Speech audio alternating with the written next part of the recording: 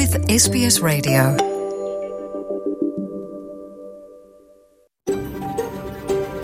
SBS, a world of difference.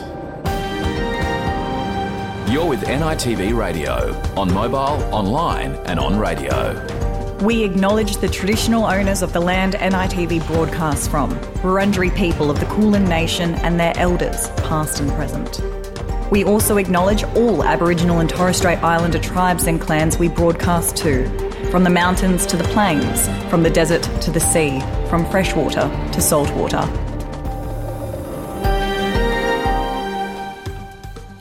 Yama, welcome to NITV Radio. Back on Country, a new book by Adam Goodes and Ellie Lang has just been launched. The book explores how switching off from the pressures of the modern world and connecting with family, community and the land allows cultural needs to be met. In the program today, Bakinji man David Hardy, illustrator of Back on Country, will join us to tell us more about the new book. And as you'll hear, the story in Back on Country mirrors his own and Adam Goodes' lived experiences of going back to country. In the program, we also turn our attention to Indigenous Business Month 2022, which just wrapped up, with a conversation with Rachel Sarah, founder of Sarah Creative Pty Limited, winner of the 2022 Indigenous Digital Inventiveness Award. Also in NITV Radio, we'll hear about a group of 10 Indigenous Marathon runners, all members of the Indigenous Marathon Project, who are flying to the US today to take part in next week's New York Marathon. Well ahead of their departure, we'll learn more about their preparation to compete on the world's most prestigious stage and their program. A program, as you'll hear, that goes way beyond just running, encompassing all aspects of well-being and social inclusion. But first, the latest news on NITV Radio. Bertrand Tungandame Ngaya. I am Bertrand Tungandame. Australia Day 1972 saw the first Aboriginal embassy erected outside Parliament House. The native title legislation must be amended. And they've walked this land so many times before anybody came. I am sorry.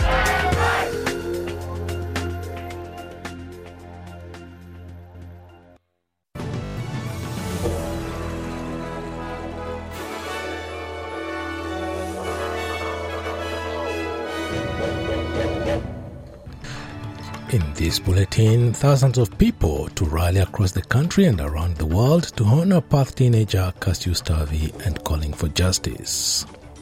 Homeowners urged to talk to their bank or financial advisor as interest rates inch higher. And Jair Bolsonaro speaks in public but does not concede defeat after the Brazilian presidential election.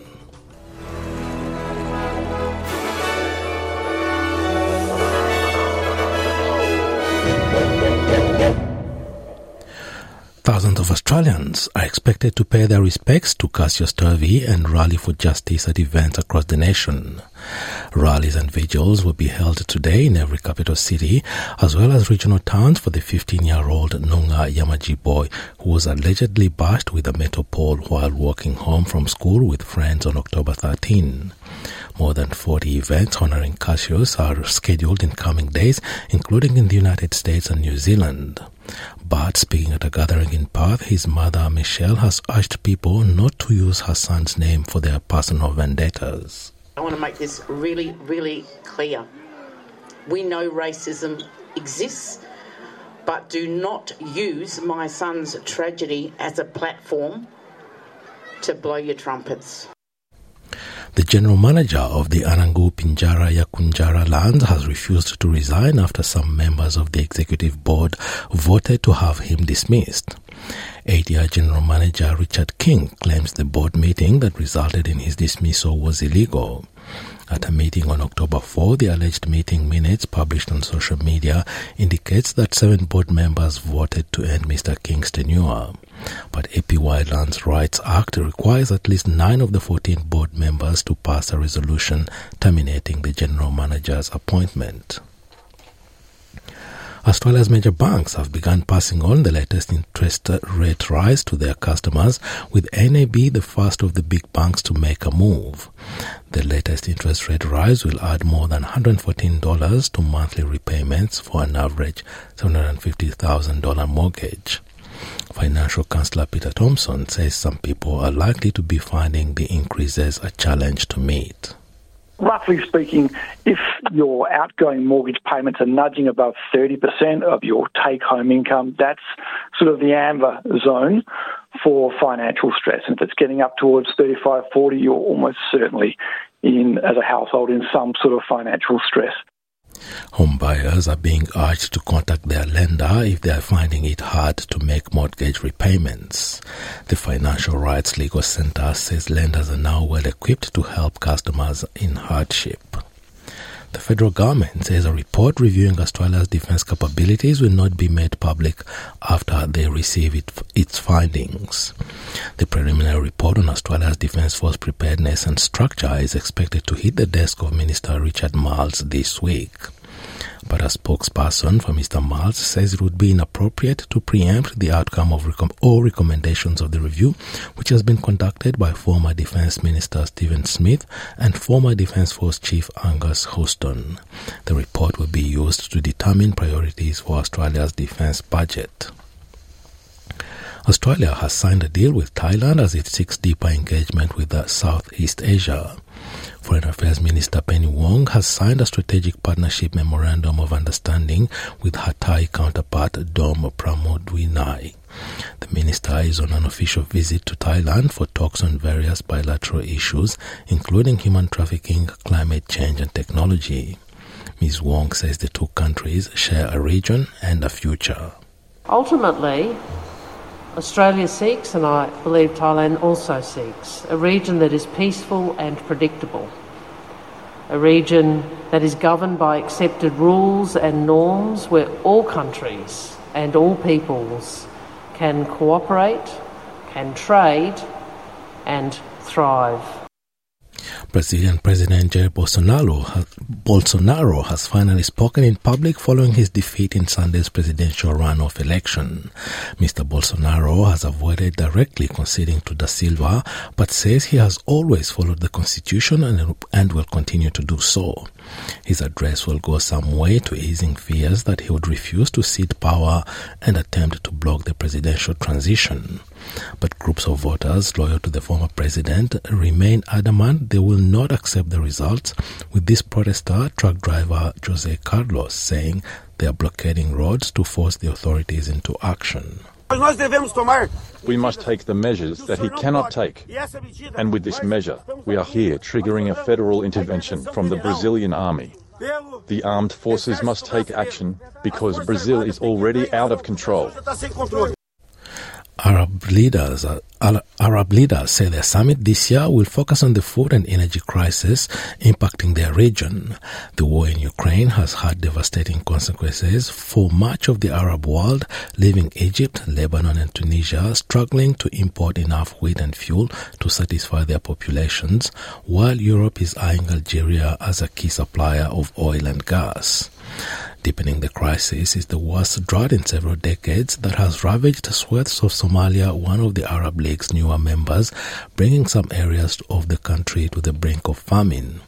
The 22-member Arab League last held its summit in 2019 before the outbreak of the coronavirus pandemic. The western state of Gujarat in India has declared a day of mourning following the deaths of 135 people in the weekend's bridge collapse. The declaration follows a visit by Indian Prime Minister Narendra Modi to the site of the tragedy and to the hospital where some of the injured are still being treated. He says he has demanded that lessons be learned from the accident.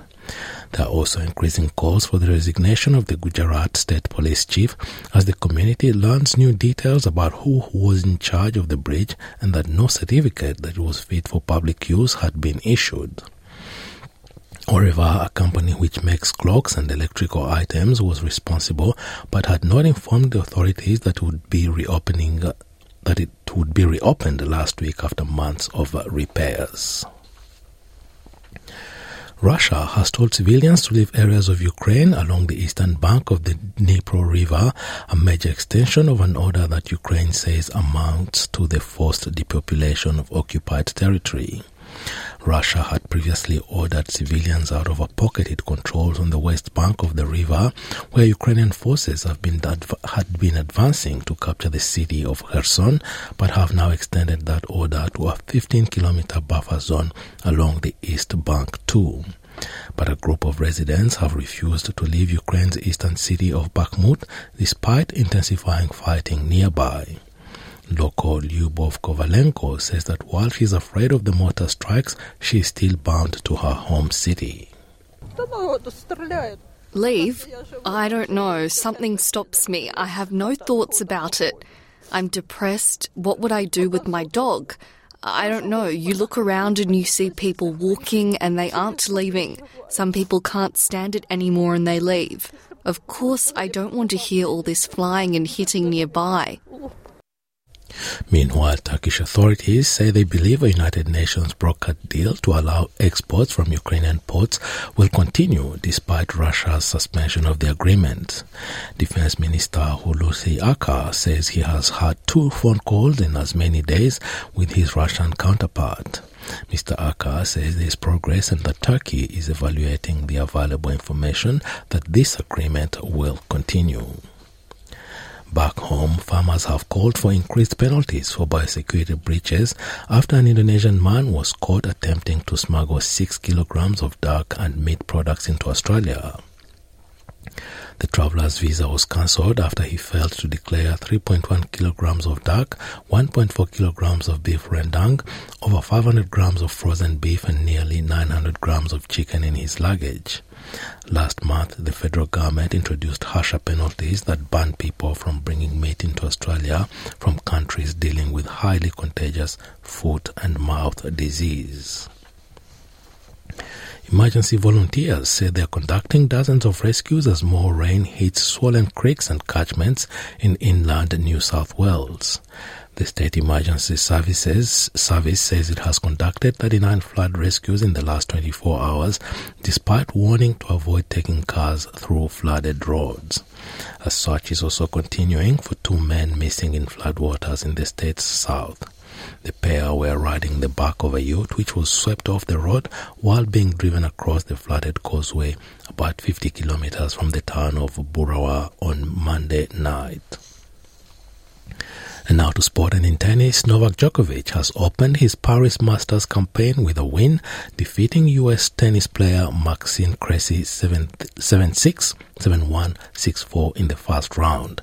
The 6th-seeded Djokovic converted a decisive break in the second set to clinch the match in 1 hour and 43 minutes, delighting a vocal crowd in the French capital. The defending champion will now go on to face either Karen Khachanov or Marc-André Hussler. The 21-time Grand Slam champion is riding a 10-match win streak and is hoping to secure a record-extending 7th Paris Masters title. And now having a look at the weather around the country. Broome, a sunny day, 36 degrees. Perth, partly cloudy, 26. Adelaide, shower or 2, 17. Melbourne, similar, 15 degrees. Hobart, late shower or 2, 14. Albury-Wodonga, cloudy day, 12 degrees. Canberra, partly cloudy, 13. Wollongong, sunny day ahead, 18 degrees. Sydney, similar conditions, 21. Newcastle, sunny, 22. Brisbane, sunny and windy, 25. Townsville, sunny day, 31 degrees. Cairns, a shower or 2, 33. Alice Springs, sunny, 26. Darwin, sunny, 35. And at Torres Strait Islands, partly cloudy day ahead and a top of 32 degrees. And that is NITV Radio News.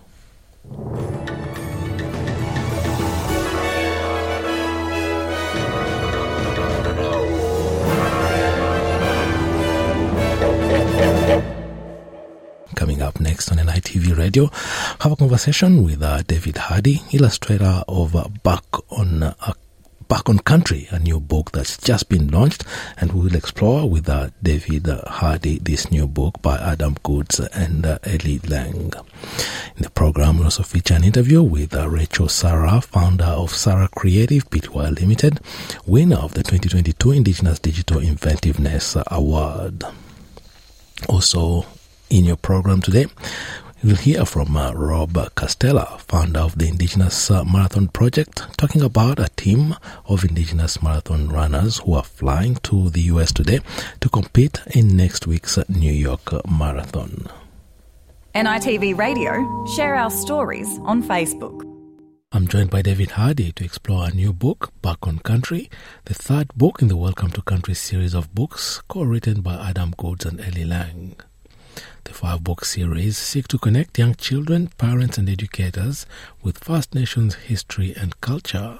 And the new book, Back on Country, will be launched nationally on the 1st of November. David Hardy, thanks for taking the time to talk to us and welcome to NITV Radio. Thank you for having me. Now, before we start talking about the third book about to be launched, I must first congratulate you. We just learned earlier this morning that one of the books in the series, the one titled Somebody's Land, has just received another award, Speech Pathology Australia's Book of the Year Award. Yet another accolade, another testimony of the phenomenal success of the series. Yes, thank you very much. I'm just packing, ready to go down to Melbourne, to receive the award. But yeah, it's a big honour. Yeah. When you come to Melbourne, please drop into our studios. We can talk more about this new award as well.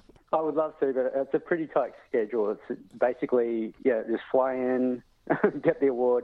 I've got a lunch with the publishers and meeting up with a lady named Erica Wagner, who is from the book publishing place. I've never met her in person, we've always been talking via Zoom and phone calls, so it'd be nice to catch up with her. And then, just straight back on a plane, coming back home to Sydney. It's fly in, fly out, basically. Very tight schedule. So, it'd be great to come down and have a chat in the studio sometime soon, hopefully.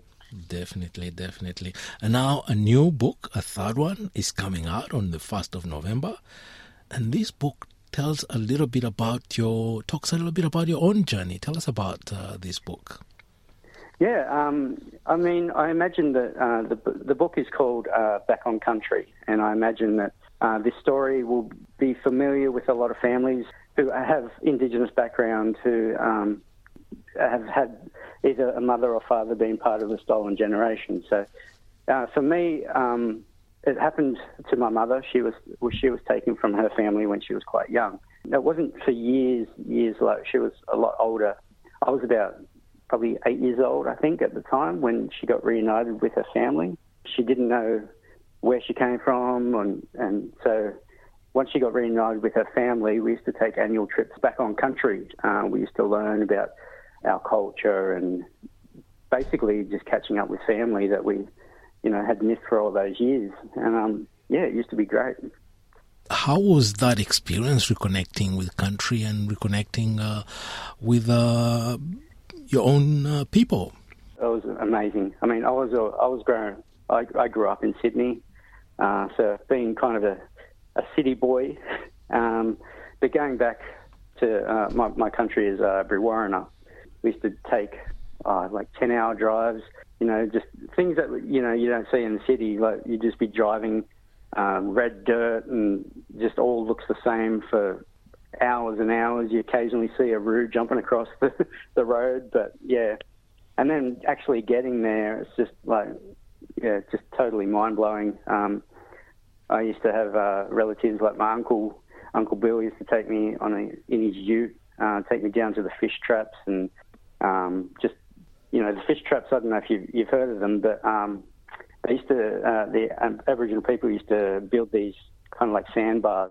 When it was high tide, all the fish used to swim in, and then when the tide went out, all the fish would get trapped in there. So it's kind of like easy pickings, easy way to get food.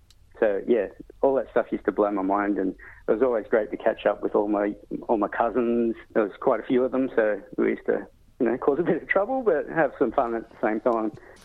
A bit of trouble as an 8-year-old. I guess you started going there when you were only 8. No, I don't mean trouble, but like I had, growing up in the city, like I would always have to say, "Oh, Mum, I'm going here, going there." It's a bit more, I kind of guess, a bit dangerous, like more in the city. That way, like out in the country, like you can just go and explore and do things that you can't really do in the city. And And this is an experience you went through with your sister Lucy and your family. And it's something that co-author Adam Goodes also went through. So you share the same kind of experience, being city mob, going back to the country where you belong. Yeah, exactly. And like when I first read the story, I thought this is exactly what I went through. And then we didn't know that we had that connection. And then when we sat down and talked about it and thought, well, there's so many families that would be experiencing this same journey. And I think a lot of people can relate to it. And it's also good for like even non-Indigenous, people to, just to see what it was like and just share the journey with them as well. So the Speech Pathology Award that I read about earlier this morning, it's not, it recommends, the accolade is about the book, the way it's written, the importance for speech pathology, but it's also significant for non-Aboriginal people to learn about culture, country.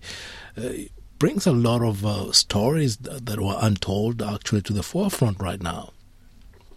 Yes, it does. And it also, will introduce a lot of people to the Adamapnya language. It's Adam's language from his country. And even as an Aboriginal man myself, like I love learning about other people's country and other people's culture, because everyone's different languages, and it's all, different areas. It's really good to, just take in as much knowledge about the Aboriginal culture as possible. And how was it working with Adam Goodes on these stories and on this book in particular? Oh, yeah, it's great, and Ellie as well. Like it's, I think we make a pretty good team. Always bouncing ideas off each other, and it's really creative as we go along. And I also work with Erica Wagner, who I mentioned also, who deals with Adam a lot, and he gathers as much research and information that we need, which really helps me with my illustration. You're a Barkinji man yourself. Are there any Barkinji words in the book? Because the book is peppered with... No, it's no Barkinji words in the book, but in the illustrations on Back on Country, it reminds me of my trips back to Brewarrina. There's a scene there where there's a house and there's like tents out in the backyard. So I got that from where we used to stay at my Auntie Viv and Uncle Bill's place, and that's where we all used to meet and stay for our annual trips back. And all the grown-ups and parents used to live in sleep in the house, and all the kids used to sleep out the backyard in the tents. So that gave me inspiration, my experience, to the illustrations in this book. The illustrations in these books are really, really beautiful. I like them very much. They all exude happiness and a sense of wellness, with all the people looking like they are really having a good time. Yeah, for sure, yeah. I mean, it just, you go back to these communities and it's kind of cheeky, all having fun, so much laughter. It's, it's a really fun place to be. And I still look forward to going back there every year. The book will be released on the 1st November. Coming at the heels of a phenomenal success for the first two books, which have been sold nationally, with thousands and thousands of copies being sold, and many accolades, including the latest one that we heard about this morning. Now, before I let you go, David, anything you'd like to add? Maybe a closing word? I think this series of books are really for everyone. It lets people in to know a little bit of about our Aboriginal cultures. They're fun books. I think the kids will get a real blast out of learning new languages, even the grown-ups as well, learning about new language and new sounds of a language that you don't use in the English vocab. It's a great little journey on each book. David Hardy, it's been a great pleasure talking to you, and thank you very much for taking the time to talk to us this morning. Yeah, thank you so much for having me. Join the conversation on radio, online and mobile. You're with NITV Radio. Now, Rachel Sarah, you're a children's book designer, illustrator and entrepreneur who has had many accolades for your work. And now you've just been acknowledged, taking the 2022 Indigenous Business Month Award for Indigenous Digital Inventiveness. Welcome to NITV Radio, and congratulations on such an achievement. Thank you. It is a very exciting time. Yeah.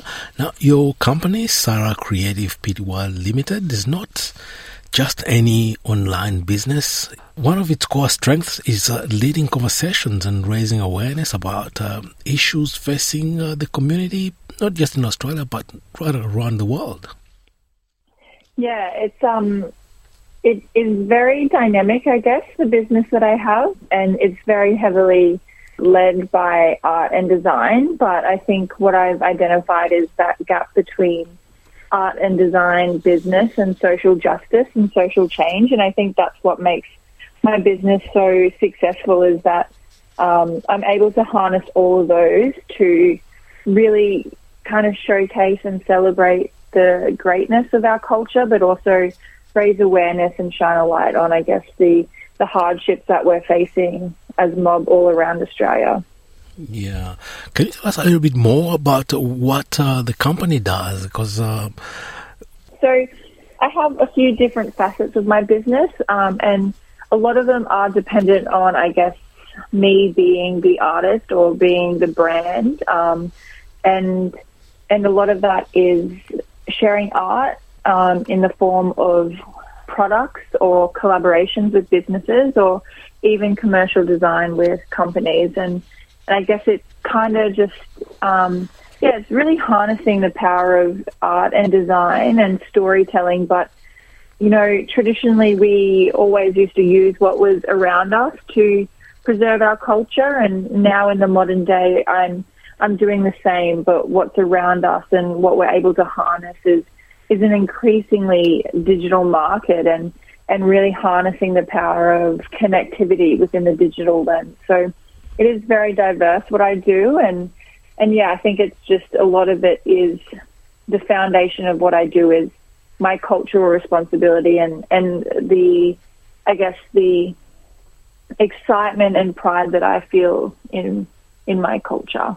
Yeah, and when you say about the pride and preserving the culture, there's one key element when I was just researching this conversation we're having now. It's that members and clients adhere to the Indigenous Art Code, which is really crucial in preserving the intellectual property of designers and Indigenous artists. Yes, I think it's really important to kind of make sure that we are owning our intellectual property and copyright, because you know, so much has been taken from us in our culture, but to really understand and know your legal rights around intellectual property and copyright is super important, and it's definitely something you need to be able to navigate this space. So, yeah, I think the more that we shine a light and talk about copyright, and, you know, people like Terry Janke and Steph Parkin, they are putting in the work for us as artists, themselves as lawyers, to really, you know, educate us and really make sure that as businesses and as artists we are able to control our legal rights and understand that. And I think that's a really important part of business.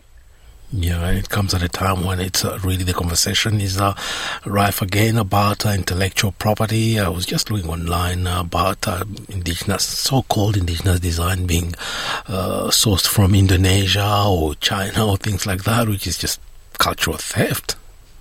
Yeah, definitely.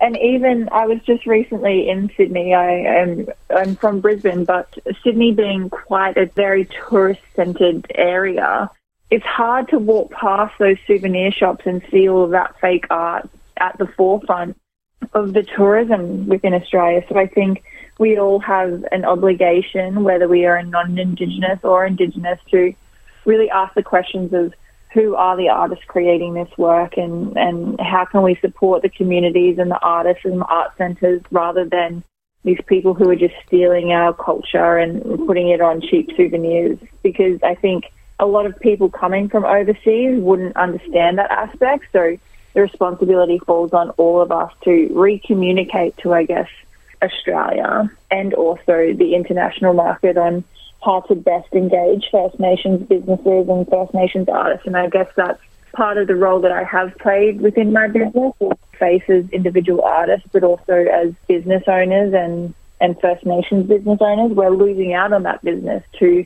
non-Indigenous people who are profiting off our culture. So, I think it falls on all of us to call that out, but I'm definitely seeing, a lot of change for the better, but it's just happening a bit slow.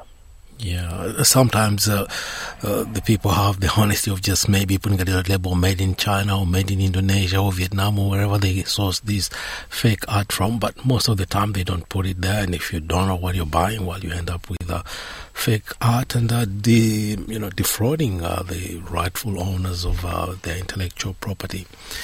Yeah, definitely. Yeah. Now, you're described as a change maker. You featured on TED Talks and many other forums, and you're described as a change maker, redesigning how First Nations business women navigate success while anchoring their business in culture and building a business bigger than yourself and committed to significant charitable donations, pro bono work. Tell us a little bit more about that.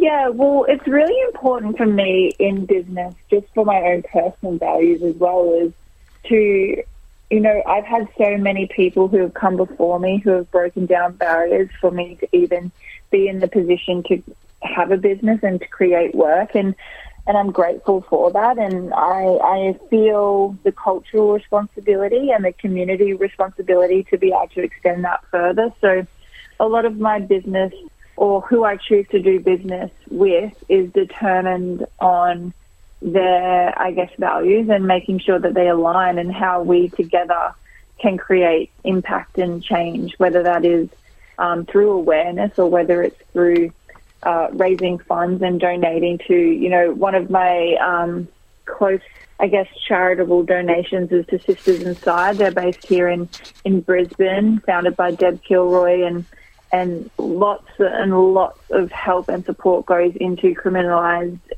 women and children of First Nations background, and that's not something that I would be able to do in my own right, and I don't have the knowledge or the lived experience to take up space in that area. But what I can do is, use my platform and use my partnerships to be able to financially support places like that and other places like Common Ground. So I'm aware that I'm just one person and I don't have lived experiences and all the challenges that we face as mobs. So I would describe myself a little bit as a vessel in gaining momentum, gaining awareness for these causes, but then being able to empower and support any way I can the people who are on the ground making those changes in those communities. So it is definitely something that's, front of mind for me, to make sure that the impact that I have benefits more than just myself, both socially and financially and emotionally and spiritually. But that's definitely something that I've learned from my dad and how he has done business in the past. So, yeah, I think as mob we are just, we're part of the longest continuing culture in the world, and the reason why we are that is because we haven't been selfish or we haven't led with ego. We've been very giving, and we've seen things as more as a community rather than individuals. So that's always been very important to me in every aspect of business. Yeah, and one would think that your business is just a boutique business, and its own niche. But you've worked with some of the big names in Australia, including Tourism Australia, Kmart, Matrix, Lush Australia in the UK, the Mills Foundation, Australia Post. These are major corporations that you're working with.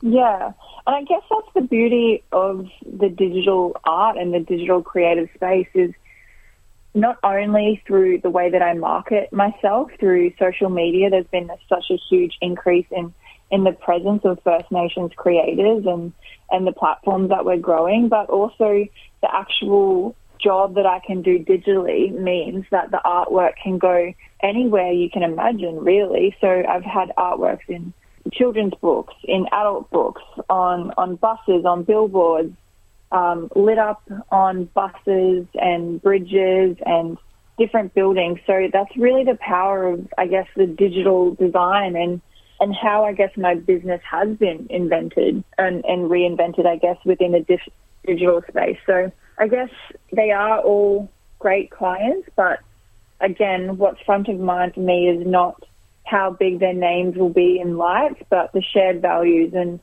often you might think that you're getting into a really good relationship and things happen. So part of business is really navigating how they can maintain integrity and their integrity, but also how they can grow relationships beyond myself within community that will strengthen, I guess, their cultural journey to make sure that every First Nations person that steps in that door of that company is culturally safe, and that artwork on the products or the design is just one aspect. It needs to go far beyond the visual aspects of design and into the core of their business. So, yeah, I've been really lucky to work with those clients, but it's definitely not an easy journey. It takes a lot for big corporations and brands to step out of the ways that they know so well into new ways that really allow culture to fit and change the way they do business that will benefit not only First Nations people, but all people. Yeah. Now, before we let you go, anything we haven't covered you'd like to add to the conversation?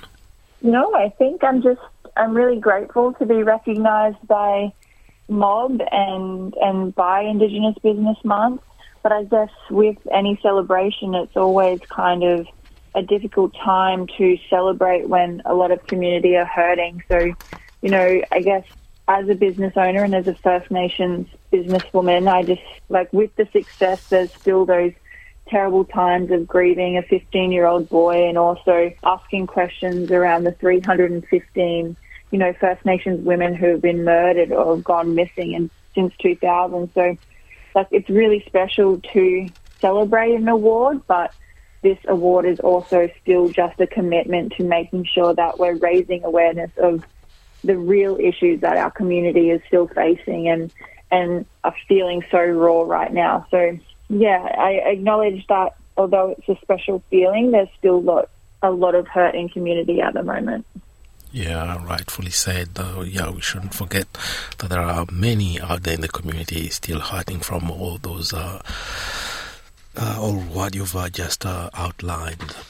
Rachel, Sarah, thank you very much for taking the time to talk to us today. It's been really a great pleasure talking to you, and thanks again. Thank you. You're with NITV Radio. Welcome back. Now, today, a team of Indigenous men and women who are all part of the Indigenous Marathon Project will fly to the United States to take part in next week's annual New York Marathon. Indigenous Marathon Project founder Rob Castella says that when they cross the finish line in Central Park, this will only be the starting line for his runners in a journey that's far greater than just running, a journey encompassing all aspects of well-being and community development. Rob Castella says the program promotes running and physical activity, and they are all committed to providing social, inclusive and fun environments for people to adopt active and healthy lifestyles. Rob Castella also emphasizes that all members of the team who are about to embark to a journey to the United States have all worked very hard in a difficult year to earn a selection to compete in one of the world's most prestigious competitions. Just an incredible year, you know, sort of off the back of all of the disruptions over the last 2 years, but we still had close to 150 applicants and these 10 that have finally made it through the last 6 months of rigorous education and training are about to hop on the planes to run over to New York and then and Athens. So it's been an amazing year, and again just demonstrating the incredible strength and resilience and drive of our young First Nations men and women.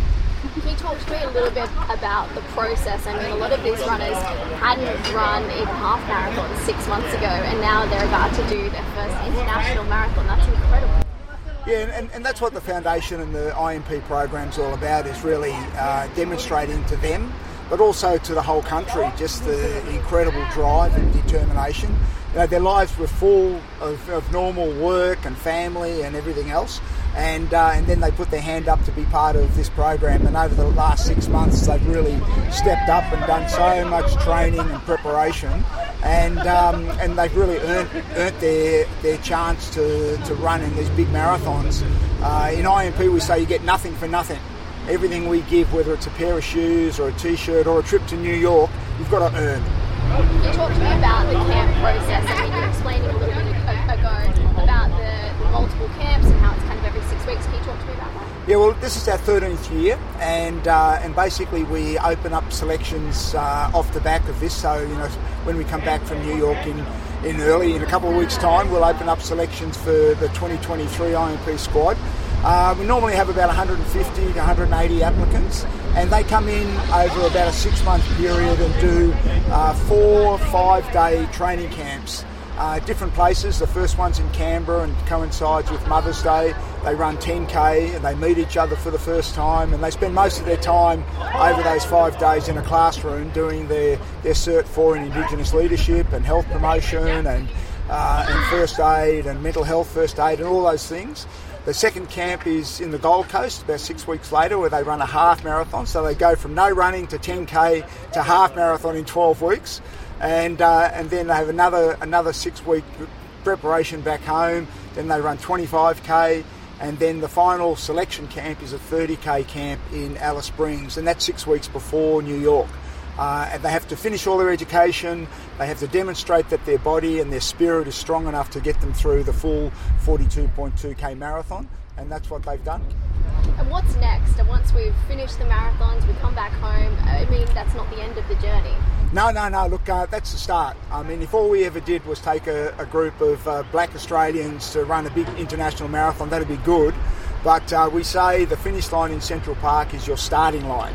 And it's what they do after they come back. It's what they do when they realise how strong they are, how determined they are, what an impact they can have on their lives and the lives of their family and their community. And the foundation, we then really work hard with them to support them to step up and drive that positive change that we want to see. These are the leaders of tomorrow, and all we do is we just stand side by side with them and give them all the support that we possibly can to help them to address the issues that are really passionate to them. We want them to drive change in the areas that they really want to see change. And you started this foundation. Can you talk to me about how important it is to you, but also how important it is to communities across Australia? Yeah, look, I've represented Australia and was Australian of the Year and very proud Australian. But back in 2010, I had an opportunity to be part of a documentary, the Running to America documentary, that took the first 4 Aboriginal fellas to New York. And for me as a white fellow, that was a disturbing experience to travel to the communities and to see the challenges that they live with on a day-to-day basis. And I couldn't really reconcile the beautiful luxury and the opportunity that so many Australians have on one hand, and then the struggle that so many First Nations Australians have on the other. And I saw through that journey of going from no running to running a marathon, the pride that they develop within themselves, that sense of confidence and courage, and then to support them to step up with that courage and address those really important issues to them. And they're right across the board. The issues are everything from sort of chronic disease to incarceration to drug and alcohol to violence to whatever's out there. These guys have had first-hand experience with that, and they want to see change. They don't want their kids and their nephews and nieces, their communities to go through that on an ongoing basis. So over the last 13 years, we've now got 122 graduates, First Nations from all over the country, from little remote communities in Arnhem Land and APY lands and up in the Torres Strait to country and regional towns and the major cities, Aboriginal and Torres Strait Islanders. So it's a really an incredible cross-section of First Nations young leaders. And they demonstrate to themselves and their families and the community just what an impact that they can have. And so incredibly proud of each and every one of them for stepping up and putting up their hand and really being part of a better Australia for all of us. And that was Rob Castella, Indigenous Marathon Project founder, speaking to NITV's Brianna Holden. NITV Radio, Monday, Wednesday, Friday at 1 p.m. or anytime online.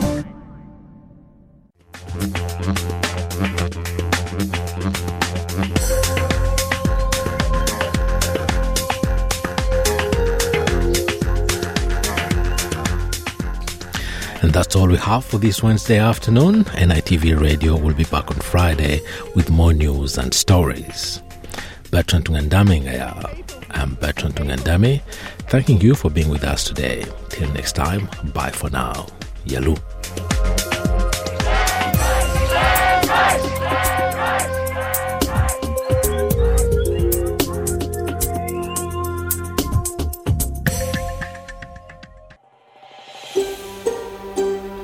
Want to hear more stories like this?